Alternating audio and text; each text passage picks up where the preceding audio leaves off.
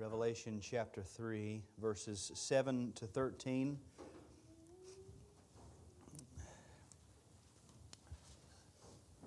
The words of our Lord to the church in Philadelphia. And to the angel of the church in Philadelphia write, the words of the Holy One, the True One, who has the key of David, who opens and no one will shut, who shuts and no one opens. I know your works. Behold, I have set before you an open door which no one is able to shut. I know that you have but little power, and yet you have kept my word and have not denied my name. Behold, I will make those of the synagogue of Satan, who say that they are Jews and are not, but lie. Behold, I will make them come and bow down before your feet, and they will learn that I have loved you. Because you have kept my word about patient endurance, I will keep you from the hour of trial that is coming on the whole world to try those who dwell on the earth. I am coming soon. Hold fast what you have, so that no one may seize your crown. The one who conquers, I will make him a pillar in the temple of my God. Never shall he go out of it, and I will write on him the name of my God, and the name of the city of my God, the New Jerusalem, which comes down from my God out of heaven, and my own new name. He who has an ear, let him hear what the Spirit says to the churches. This is God's Word. Let's pray.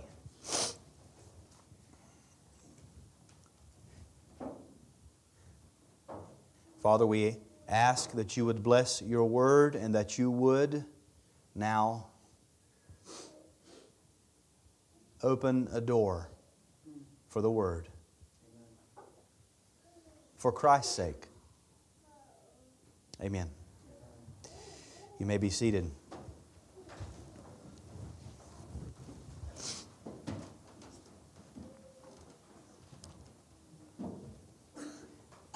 By way of introduction, I want to ask a few questions. And I want you to consider these questions. I don't think that they're difficult, but they're things that we ought to consider regularly. The first question is this: what is the job of a church? What is our purpose? We might say that the chief end of man is to glorify God and enjoy Him forever, but we'll do that in eternity. What is the purpose of the church on the earth right now? We've found ourselves in a strange circumstance where you're all sitting there looking at me, and we've opened this ancient book and we've read, and then we sang what we read. We learned about what we read, and then we sang what we read, and then we read some more, and then we sang some more, and now we're going to read some more, and we're going to learn about what we're reading. Why do we do this? I think the answer is stated probably the most succinctly in Paul's letter to Timothy when he makes mention of the household of God, which is the church of the living God, a pillar and buttress of the truth. That's our job. That's why the church exists on the earth. Now, there are a lot of things that are going to be accomplished as we do that one job. As we uphold and support the truth, the lost will be evangelized, and lost people will be saved and be gathered into the ranks of the church. The saints of God will be edified and sanctified and strengthened. And God will be glorified through that means, because we're doing the thing that He has commanded us to do. So there are a lot of things that we would say the church exists for all of these many things, but ultimately it is as we are a pillar and buttress of the truth on the earth that those things are fulfilled. And this is illustrated through the use of a lampstand to describe the churches of Asia Minor and every church in every age. It's the church's job to hold up the light of the gospel. And the church holds out in times of affliction and tribulation, always bearing up the light. And it is our job to hold fast in that task until the very end. And then our job is complete. So the purpose of a church is to be a pillar and buttress of the truth. Second question, what is a church? What is a church? To put it, again, maybe more simply than it ought to be, it's an assembly of the saints. Now we could come into that and say it's an assembly of saints covenanted together to sit under the Word and sacrament. But according to the definition of the Word, it's a gathering of the saints. And when we take that into consideration, we have to remember that you, individual Christian, are not the church. And I, up here on this stage alone, I'm not the church. We are, as a gathering, as a body, we are the church. So it's the job of the church to hold up the light of the gospel. You're not the church and I'm not the church. We're the church. So it's our job to be a pillar and buttress of the truth. No one single person can bear up the whole task of the church by themselves. And there's not one single person who exists in the church who doesn't have a role to play in bearing up the light of the gospel. So how are we doing as a church? How are we doing? And to be more specific, how are you doing? It would be very easy to say, well, the men who preach the truth. Well, the men who preach are not the church. Everybody has a role to play in the job of the church in being a pillar and buttress of the truth. Now, what if, here's the third question, what if we were all doing exactly what we were supposed to be doing as a congregation? Would we then, with all of our collaborated efforts, finally be able to fulfill the duty that's been given to us by our Lord? The answer is no. Because there's one more ingredient to a healthy and faithful church, and that's the Lord Jesus. He is the final ingredient. The Lord Jesus Himself, who by the power of the Spirit fuels the flame of the witness of the church and causes it to be effective. We can't bear up under the weight of the task without Him. Even if we all got together and put our shoulder to the burden, we could not fulfill the task on our own without Him. He is absolutely capable of bearing the full weight of the task of the church, all His own, and yet He has chosen in His infinite and sovereign wisdom to use His church, to use His people to advance His kingdom through the preaching of the gospel, to be a pillar and buttress of the truth. Now listen to how this Lord Jesus describes Himself. The angel of to the angel of the church in Philadelphia write, the words of, and here he is, the Holy One, the True One, who has the key of David, who opens and no one will shut, who shuts and no one opens. Every church, in every place, in every generation needs to know this about its Lord. We must understand this about our Lord. First, notice He is the Holy One, the True One. Or if we wanted to render it absolutely literally, the Holy, the True. Period. Now we see this same language in chapter 6, verse 10. They cried out with a loud voice, O sovereign Lord, holy and true. So who's holy and true? It's the sovereign Lord. It's God Himself who is the Holy One, the True One. And so when Christ takes that title onto Himself, we know that He's speaking directly of His divine nature. He is the holy. He is the true. Notice that He is the Holy One. Not a Holy One. The Holy One. There's none holy like Jesus Christ. We are commanded in Scripture to be holy, but that's with this qualifier, as the Lord your God is holy. In other words, any holiness that we might attain to in this life will always be a derivative holiness. We are just attempting to be like Him. He's not like us. He has a holiness all of His own. We know that holy means cut apart or separate. Not only is Jesus Christ holy, but His holiness is a holy holiness. It's not like our holiness. It's all in its own category. A holiness completely separate from anything that we could ever attain to. Last week we looked at the text that says God's thoughts are not our thoughts. His ways are not our ways. That is a manifestation of His holiness. It's not that He just thinks about things differently or He has varying opinions. No, the way that He goes about thinking Nothing like the way we think. The way that He does things, His ways, nothing like ours. Nothing like anything in all of creation. This is Jesus Christ, who is the Holy One. This title is used for Christ throughout the Old Testament. In Hosea chapter 11, verse 9, listen to these words. I am God and not a man, the Holy One in your midst. Now here we have a little piece of the very definition of holiness. I'm God, not a man. I'm not like you. I'm in your midst. I can be in your midst, but I'll never be like you even when I'm in the midst of you. He's the Holy One. Now what's amazing is this same God took to Himself the nature of a man so that He became just as much man as if He were not God, and yet He remains just as much God, the Holy One in our midst, as if He were not man. This same title, Isaiah uses it a lot. This might be his favorite title, Isaiah 47:4. Our Redeemer, the Lord of hosts is His name, is the Holy One of Israel. Now, if I were to ask you as a Christian, who is your Redeemer?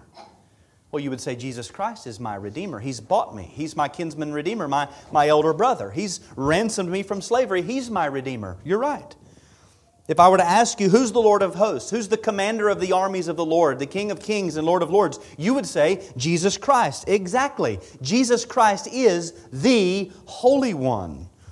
He's the one that Isaiah spoke of. Isaiah chapter 40, verse 25. To whom then will you compare me, that I should be like Him, says the Holy One. Again, the very definition of the Holy One. You can't compare me. I'm incomparable. There's no one like Jesus Christ. We can't even begin to make comparisons as to what He might be like. We can't even begin to conjure up an image as to what He might be like. We can't even begin to draw a picture of Jesus Christ because He's the Holy One. You can't draw a picture of something you can't even conceive. Isaiah 43:15, I am the Lord, your Holy One. Your Holy One. The Holy Lord Jesus signs Himself over to His people and He says, I'll be your Holy One. So He's the Redeemer who is ours. He's the incomparable Lord of hosts who is ours. He's God and not man, and yet the man of God's right hand given over to us. Your Redeemer, your Holy One. The demons themselves even recognize this about Jesus in Mark 1:24. This is a fascinating sentence. What have you to do with us, Jesus of Nazareth? Have you come to destroy us? I know who you are, the Holy One of God. The demons in a synagogue, probably filled with people, Jewish people all sitting around, Jewish men, Jewish women, dressed the same. They looked at Jesus of Nazareth and they recognized the absolute otherness of this one. I know who you are. You're the Holy One. How often do you consider His holiness? And I'm not just talking about His sinlessness. Yes, He is holy, blameless, and undefiled, and separate from sinners. Yes, when He was reviled, He did not revile in return. There was no sin in Him. I'm not talking about that. I'm talking about the fact that Jesus Christ is like none other. He's completely other than.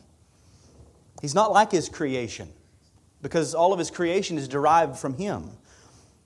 Any likeness that He might share with us, it's not because He's like us. It's because we were made in His image. We're like Him.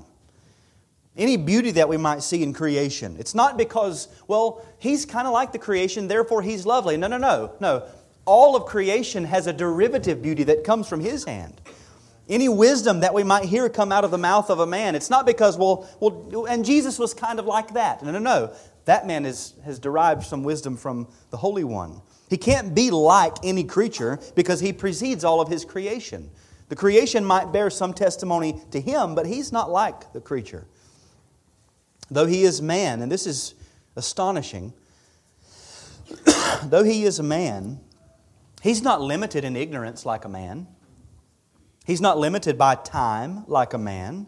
He's not limited by location like a man. We say, how can that be? He took on flesh and blood. Right, and at the very same time, He is the Holy One of God. He is just as much God as if He were not man. He is the God of heaven and earth. From everlasting to everlasting, Jesus Christ is God. Our Lord Jesus Christ is in the heavens. He does all that He pleases. Jesus Christ sets up kingdoms and Jesus Christ tears down kingdoms. Jesus Christ gives and Jesus Christ takes away. Blessed be the name of Jesus Christ, our Redeemer. He is the Holy One. He's also the true one. Or again, the true. Now this could possibly have reference to truth versus a lie. In verse 9, there are those ethnic Jews who are lying, and it's always a comfort to know that when people around you are lying, there's one who will never lie. You never have to worry if he's lying. He can't tell a lie.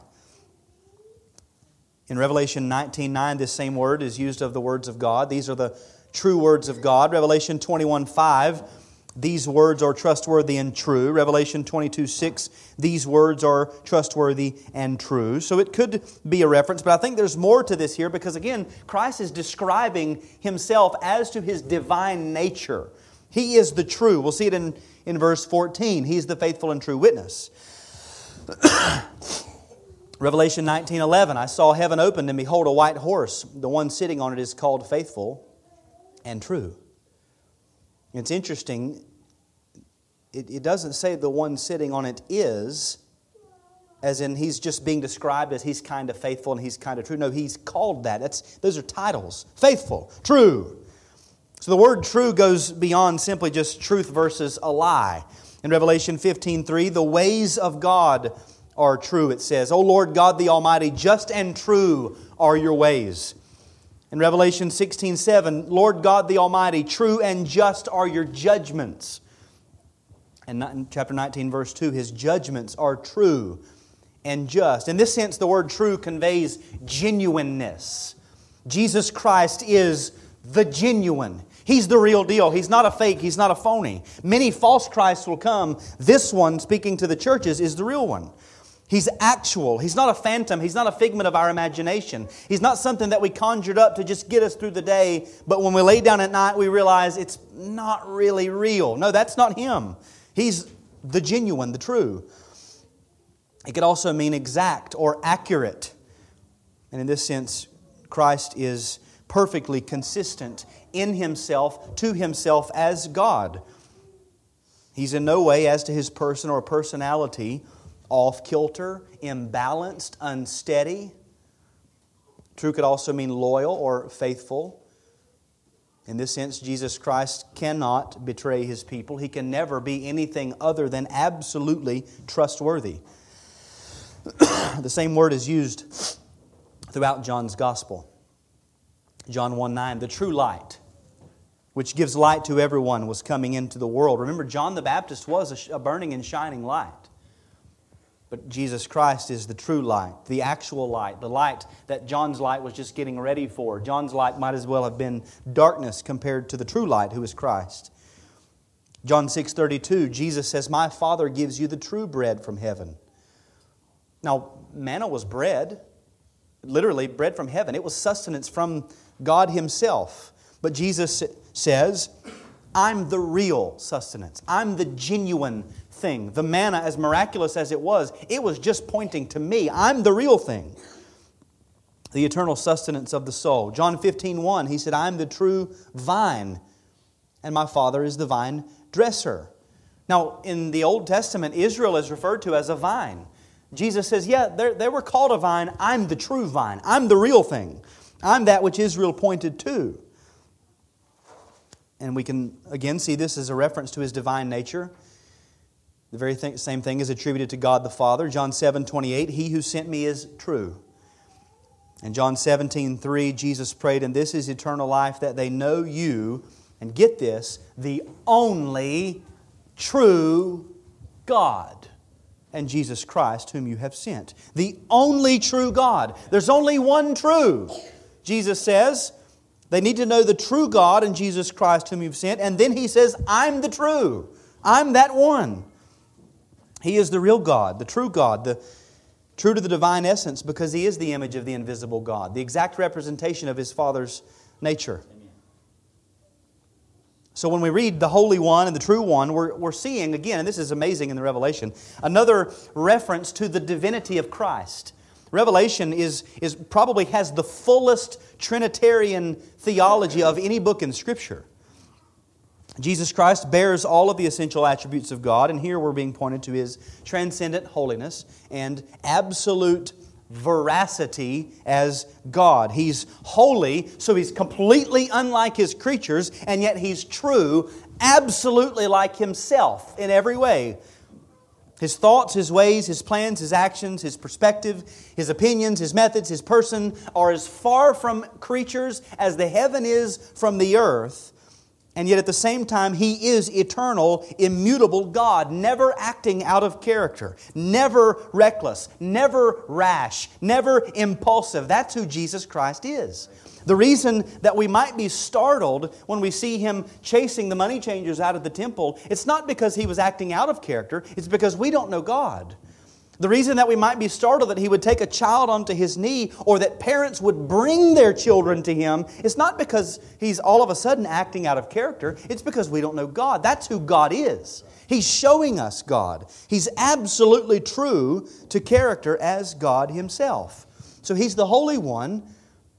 He's the True One.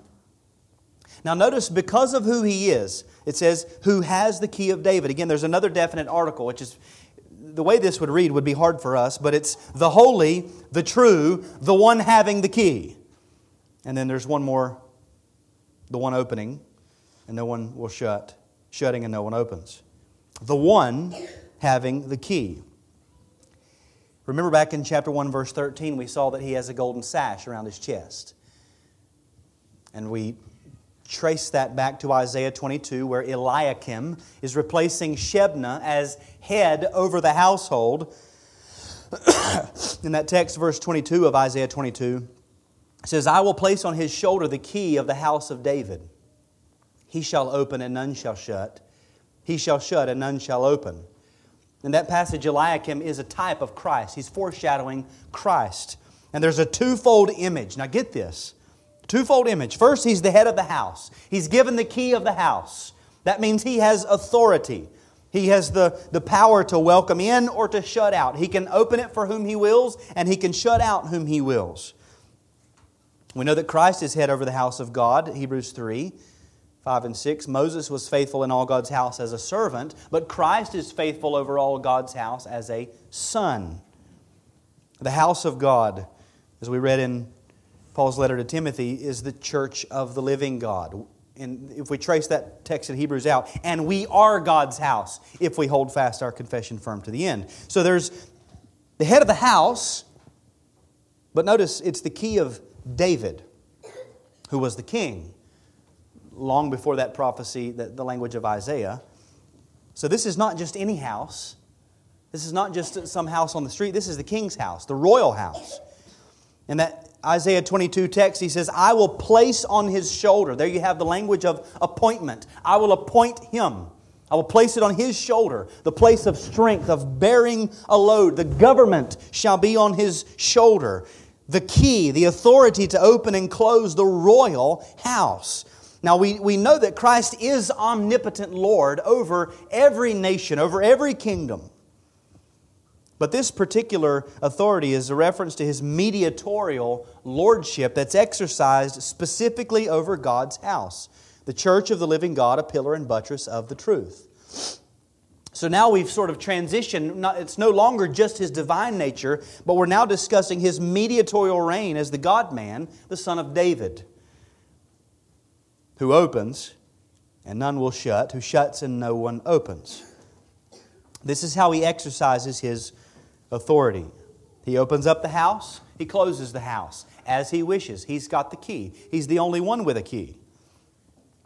Now, I don't know about you, and here I'm venturing away from the majority of the commentators, but when I read of Christ having a key and exercising rule over His house, allowing entrance and refusing entrance, two texts come to my mind, Matthew 16 and Matthew 18. where it says, Christ says, I will give you the keys of the kingdom of heaven, and whatever you bind on earth shall be bound in heaven. Whatever you loose on earth shall be loosed in heaven. Matthew 18:18, whatever you bind on earth shall be bound in heaven. Whatever you loose on earth shall be loosed in heaven. Remember, the context is the local church. That's church discipline that he's describing there. And the language, remember, whatever you bind on earth shall be bound. It is literally shall have been bound.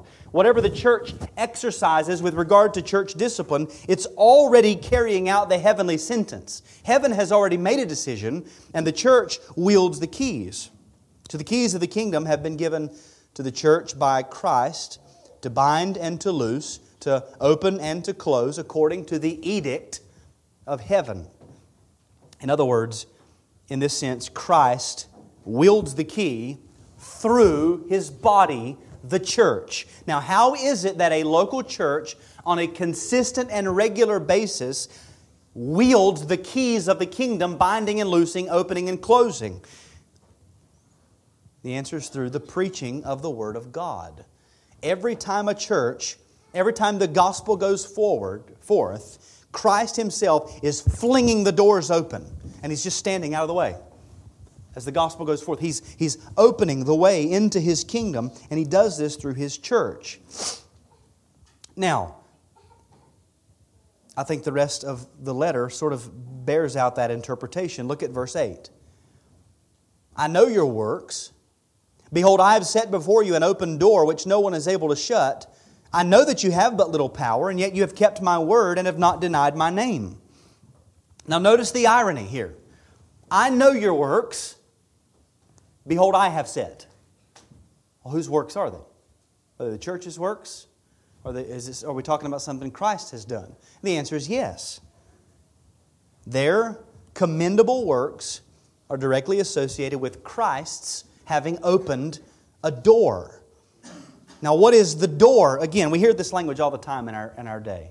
I just feel like the Lord's opening a door for me. And what we typically mean is that God has opened a door that just happens to satisfy my flesh and my lusts. I could do this, and I kind of want to do this, and nobody's stopping me from doing this. There's no piano falling out of the sky. I'm assuming God's opened the door. That's what we typically mean. But that's not what the Bible means. 2 Corinthians 2:12, Paul says, when I came to Troas to preach the gospel of Christ, even though a door was opened for me in the Lord, my spirit was not at rest, because I did not find my brother Titus there. So I took leave of them and went on to Macedonia. You were pulling our hair out. Paul, an open door. You didn't walk through the door. But his spirit couldn't find rest. But notice there, that's beside the point. Notice the door there was a providential occasion for preaching the gospel. That's a door. 1 Corinthians 16:9, but I will stay in Ephesus until Pentecost, for a wide door of effective ministry has opened to me, and there are many adversaries. Again, the door is for effective gospel ministry. Contrary to the way that we typically use that, notice, this was not an easy door. There were many adversaries. It was not pleasing to his flesh. It wasn't that he thought, hey, this is an open highway. The Lord must have opened a door. No, he looked and said, it's going to be really hard, but they're going to let me preach. That was his door. Effective gospel ministry. Colossians 4:3, we find out where these doors come from. He says, at the same time, pray also for us that God may open to us a door for the word to declare the mystery of Christ. What's the door? It's an opportunity to preach, to declare the mystery of Christ. And who opens the doors? God opens the doors. What's the job of the church? Be a pillar and buttress of the truth. How is the way of effective ministry opened up for a church? As Christ makes the way, opens the door, a providential opening to preach the Word. So that's why it makes sense for him to say, I know your works, I've opened for you a door. He had opened for them a door of effective ministry. They had walked through that door. That was their work. They were doing the job of a church. Now notice after he inserts that little reference to his own providential working, I've opened a door, he turns back to them and says, I know you have but little power, and yet you have kept my word and have not denied my name. What was their works? They kept his word. They had not denied his name. Through Christ working for them and in them, they had faithfully stood as a pillar and buttress of the truth. And he says, I know you have but little power. So they, in themselves, were not a powerful people. They didn't have a lot of clout. They didn't have a great reputation in their city like others. That's so that whatever happens cannot be attributed to them. Nobody will be able to say, well, of course people are flocking to that church. So-and-so goes there. They had their name here or there. No. They don't have power. This is very much the language of 1 Corinthians chapter 1 when Paul says, consider your calling, brothers. Just stop and think about it. Not many of you were wise according to worldly standards. Not many were powerful. Not many were of noble birth. But God chose what is foolish in the world to shame the wise. God chose what is weak in the world to shame the strong. God chose what is low and despised in the world, even things that are not, to bring to nothing things that are, so that no human being might boast in the presence of God. Paul himself said, if I must boast, I'm going to boast of the things that show my weakness. I'm going to brag about how pitiful I am. Now, why has Christ chosen this means? 2 Corinthians 12 again, my grace is sufficient for you, for my power is made perfect in weakness. You have but little power. Perfect. I'll show my power. My power is made perfect in weakness. Paul says, therefore I will boast all the more gladly of my weaknesses, so that the power of Christ may rest upon me. Why has Christ chosen to use a church of little power? So that when the effective door is opened and they walk through that door and they are faithful to what God's called them to do, they'll have to be able to say, He did it. He opened the door. All we did was walk through it. He really just sort of carried us through it. We're His bride. He's the bridegroom. He picked us up and carried us over the threshold. And here we are reaping the fruits of His providential working. It's all Christ. We do what we do because Christ is who He is. And we can trust that when we are obedient, He will bless. That's comforting to a suffering church. I want to know Jesus is holy. When I get up here, I want to know He's not encumbered by my circumstances. He's not affected. He's separate. He's holy. But I also want to know that He's true. That He will always do right by His people. He will always stand by His Word. He will stand by those who are faithful to the Word. I need to know that. Every week I need to know that. As the psalmist prays in Psalm 125:4, do good, O Lord, to those who are good and to those who are upright in their hearts. Now, I can't pray that if I'm not upright in heart. If I'm not being faithful, then I can't expect and call out for Him to be faithful back to me. But when we are obedient, we can trust that Christ will preserve us. And when we're not obedient, when we are disobedient, we've got no comfort. When we're being disobedient. But this church was being faithful. Christ walks the path of holiness and obedience. And as long as we're walking that path, He walks with us. As soon as we veer off of that path, we're on our own.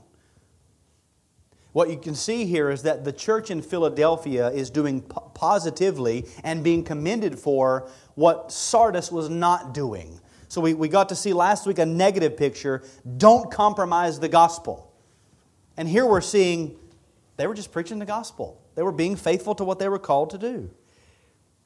He says, you've kept my word and have not denied my name. They had the same pressures as these other towns, and yet they had simply remained faithful. Now he gives us a little bit of a clue as to what their trouble was in verse 9. Behold, I will make those of the synagogue of Satan, who say they are Jews and are not but lie. Behold, I will make them come bow down before your feet, and they will learn that I have loved you. Again, this is nothing strange if you've read the New Testament. You know, it was a constant battle between the church and the ethnic Jews, the Judaizers, as we call them, causing trouble for the Christians. Christ here calls unbelieving Jews a synagogue of Satan, because He believed what Paul believed, that a Jew is one inwardly and circumcision is of the heart by the Spirit. That those who are Christ's are the offspring of Abraham. It has nothing to do with ethnicity. And if you're going to come against Christ's church, you're working for his enemy, the devil. And he will, as we're going to see in the rest of the book, he's going to handle that. He's saying to them, they're not the real deal. It's the same as in Galatians. They're not the real deal. You're the real deal. How can that be? Because you're in union with the true. You've got the true vine, the true bread, the true light. Now, more than likely, what was happening is these Jews, for a long time, the Roman government probably viewed the church like they were all Jews. They couldn't tell much of a difference. They're meeting in the synagogues. They're doing a lot of the same stuff. They look like the same. Many of them are coming from the same group. And the Jews recognized this and began to publicly distance themselves from the Christians, to let Rome know, hey, these people, we're not them. We're not like them. Those guys are divisive. They're a cult. We don't mind offering some incense to Caesar. That don't bother us, but they won't. You better watch them. And so the Jews would begin to distance themselves publicly from the Christians and say, we're the real deal, they're not, and that would bring in persecution from the government as well. But these saints in Philadelphia kept the word of Christ. They would not deny His name. And so He gives this promise. I will make them come and bow down before your feet, and they will learn that I have loved you. Now there are 3 texts in Isaiah that help us understand this, what's happening here. Isaiah 45:14. Thus says the Lord, the wealth of Egypt and the merchandise of Cush and the Sabians, men of stature, shall come over to you and be yours. They shall follow you. They shall come over in chains and bow down to you. They will plead with you, saying, surely God is in you, and there is no other. No God besides Him.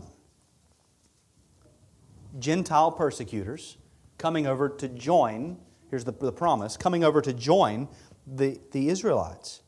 Isaiah 49:22 and 23. Thus says the Lord God, behold, I will lift up my hand to the nations and raise my signal to the peoples. There's a lot of theology behind that phrase. I will raise my signal to the peoples. They shall bring your sons in their arms, and your daughters shall be carried on their shoulders. Kings shall be your foster fathers, and their queens your nursing mothers. With their faces to the ground they shall bow down to you and lick the dust of your feet. Then you will know that I am the Lord. Those who wait for me shall not be put to shame. Again, Gentile persecutors gathered into the people of God. And one last one, Isaiah 60:14. The sons of those who afflicted you shall come bending low to you. And all who despised you shall bow down at your feet. They shall call you the city of the Lord, the Zion of the Holy One of Israel. Again, those who afflicted the people of God are going to come and confess, you're the true people of God. You've got the real thing.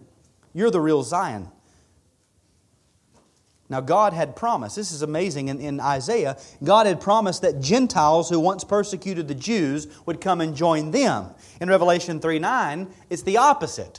Ethnic Jewish persecutors are promised to come and join the Christian church. We say, which is it? Again, both. This is the fulfillment of what Isaiah was speaking of. God's true people have always been a spiritual people. And God's spiritual promises have always found their fulfillment in a spiritual people united to Christ. All the promises of God, those 3 texts in Isaiah, find their yes and amen in Him. So whether it's Jews or Gentiles, it doesn't matter. The point is, God's always had a people from every tribe and every nation. And through the consistent and persistent preaching of the gospel, even those who are at one time persecutors will come and they're going to say, I used to persecute you, but I got to admit, you got the real thing. And they will come and they will worship with us. The Apostle Paul is a great example. Once a persecutor and then a worshiper. When Christ opens the door and His people are obedient and faithful, He'll give the increase even in a way that absolutely confounds our mind. Even with those that we think, we know them.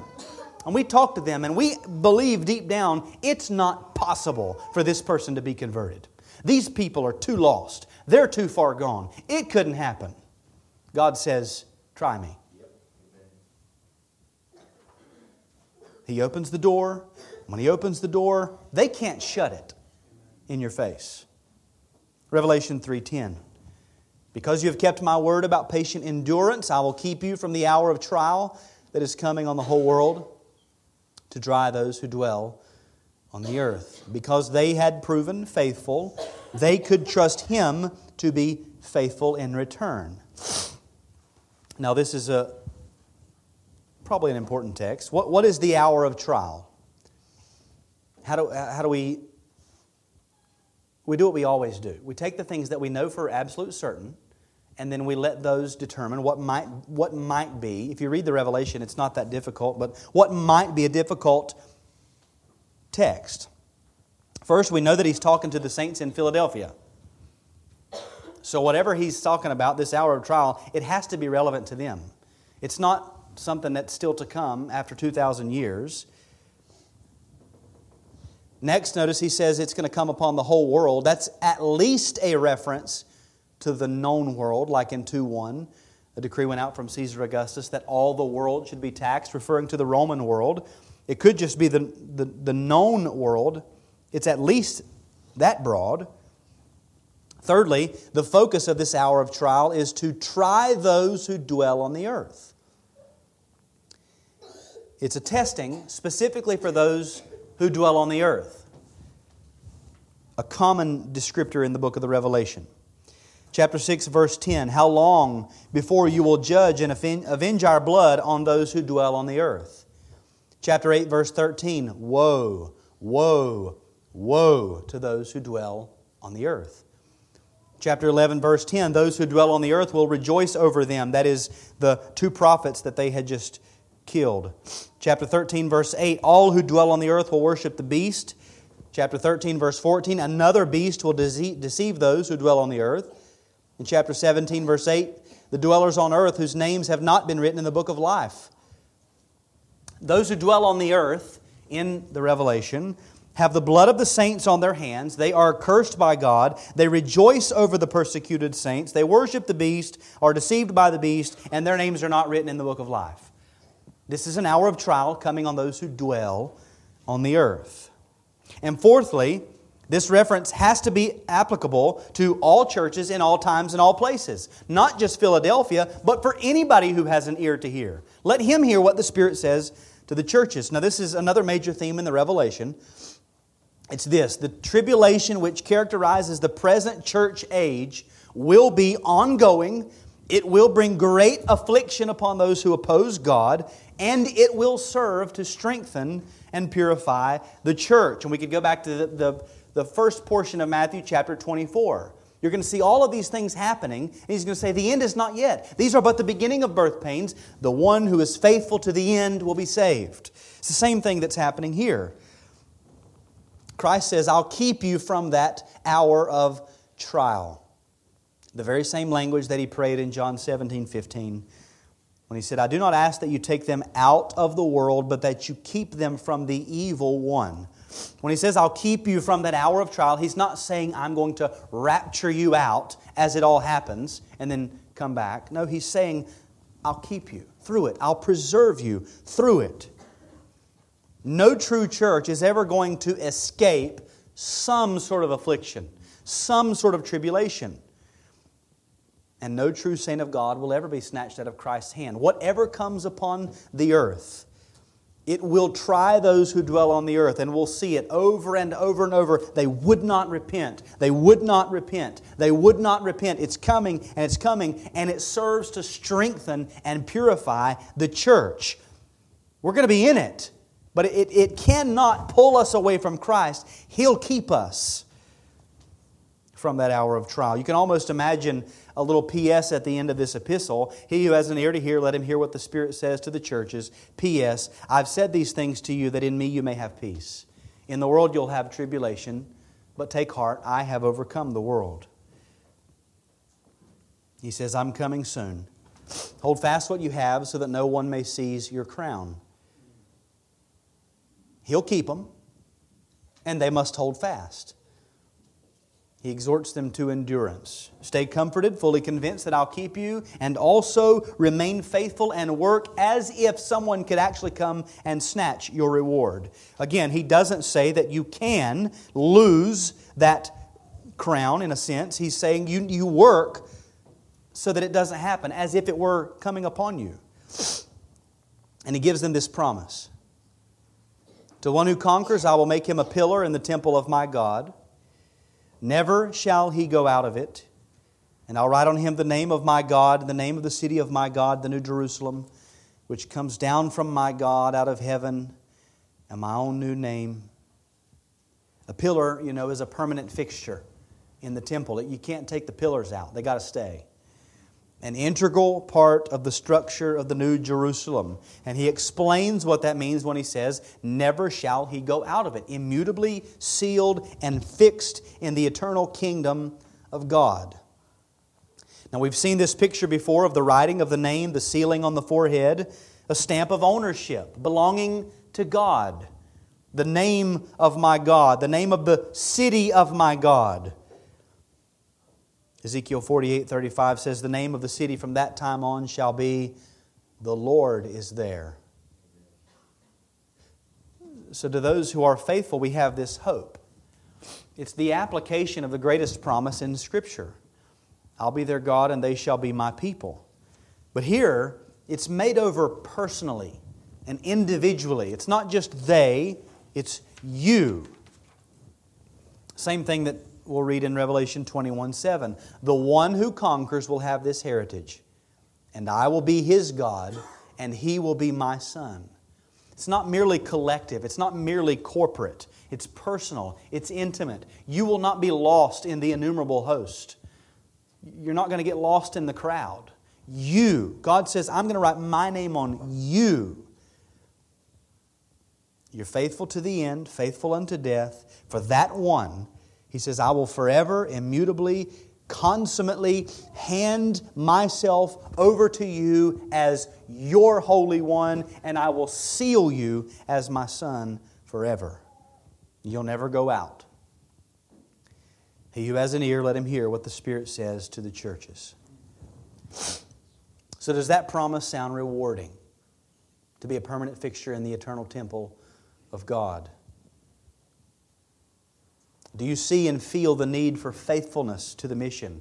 It's very easy to say, let's not be like Sardis. Don't be like Sardis. Well, you've got to be like Philadelphia. You have to have the positive. Here's what you are to do. 4 things very quickly. I think we need to at least do these 5 things. First, we need to pray for open doors. Specifically for the ministry of this church. Pray that the Spirit would give inward freedom and unction to those who preach. Pray that the Spirit would accompany the preaching of the Word with His presence and His power. Pray that the Spirit would make effectual the Word unto salvation and sanctification. All of that is a part of opening the door, an effective ministry. That's what we want. We don't want to get together and hear preaching and it not be effective and it be useless. Pray for open doors. Secondly, pray for sensitivity to open doors. And here I'm thinking individually. You need to be sensitive to that. Pray that Christ would open a door for you to fulfill your role in the church as a pillar and buttress of the truth, to fulfill your role in advancing the gospel and the kingdom, and then you have to be sensitive. We can't be so entangled mentally all the time that we just lose opportunities because we're engulfed in our own things. You must be sensitive. Go out into the world remembering, I'm a member of the church. The church has one job, pillar and buttress of the truth. Everything that I'm doing needs to somehow fit into that work, that calling. So pray for sensitivity. Thirdly, then pray for strength and wisdom to walk through those open doors. We've all been there, right? You pray, there's an opportunity, it's silence, 30 seconds of silence with another person, and you're thinking, like, yep, this is the door. This is the door. I think I saw it closed. Nope, still open. It's just quiet. It'd be a perfect time. It would be a perfect time. And you could literally rehearse the entire gospel in your mind while you're waiting. Make sure I got it. Make sure I got it. Oh, okay, see ya. Well, you got to be ready. You got to pray for the strength and the wisdom. Like I said last week, when Christ opens the door, you use it. Walk through it in His strength and in His wisdom. 4, rest in Christ's wisdom, remembering that He'll use who He wills. He's chosen to use His people. You say, well, I'm not wise, and I'm not powerful, and I'm not of noble birth. And He says, you just signed yourself up. Come on in. That's who I'm looking for.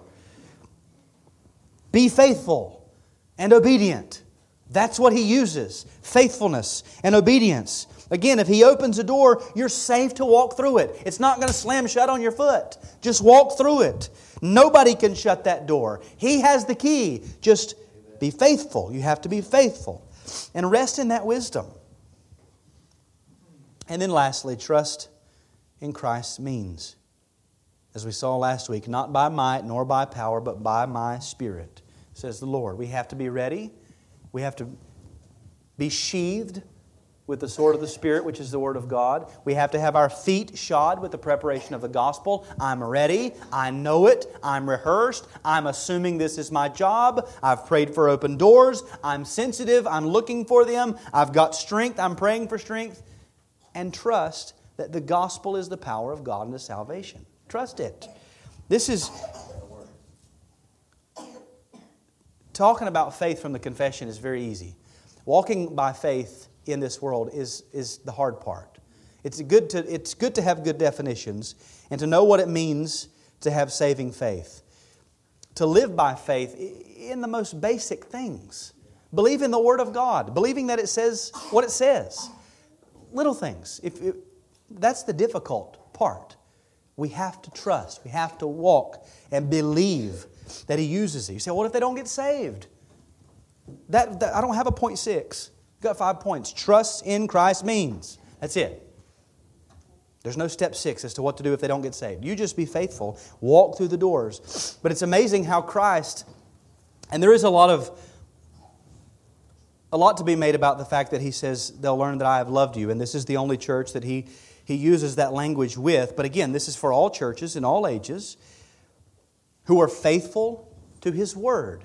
When He opens the door, be faithful and be obedient. And even more blessed than knowing that He will accompany His Word. More blessed than that is to know He's loved us.